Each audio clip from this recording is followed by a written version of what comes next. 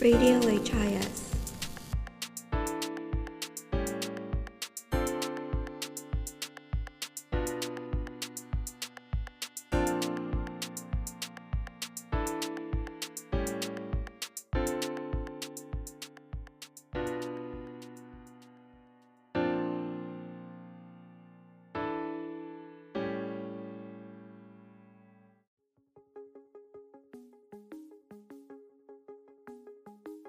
Hello, Tigers. Welcome to the Tiger Studio. I'm Moon.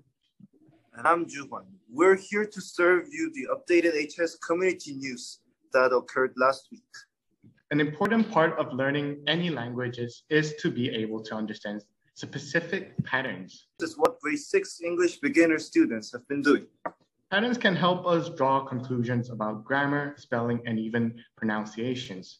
One activity beginner English students do is something called spelling inquiry.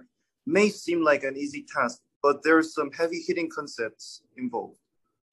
These students hypothesized about the pronunciations of words based on their spelling, specifically what sound a S will make when it is placed at the end of the word. They concluded that sometimes the final S pronounces a Z sound in English. Just recently, the grade 12 students have exploring the food, energy, and water nexus. They analyzed such resource and its impact thoroughly to help them figure out how each item impacts the available resources for future sustainable development. This helped the grade 12 students to realize the intricacies of providing resources for people and securing them in the future. Now to the unfortunate news that will make you sad.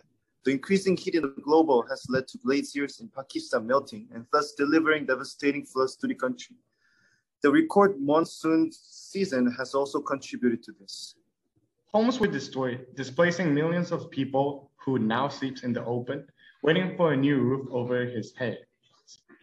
Authorities have been buying every tent available to solve this problem. According to Reuters, the death toll of writing the script is about 1,500 people, including 530 children.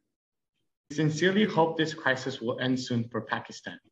Next, for global news, we go to news that will make it even sadder. Specific updates on the Russia-Ukraine war. More than 450 mass graves have been discovered in the recaptured Ukrainian city of Ilim.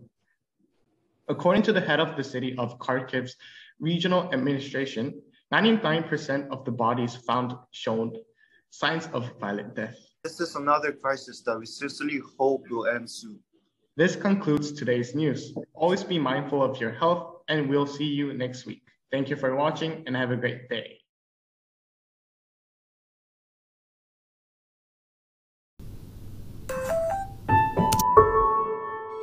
You are listening to Radio HIS.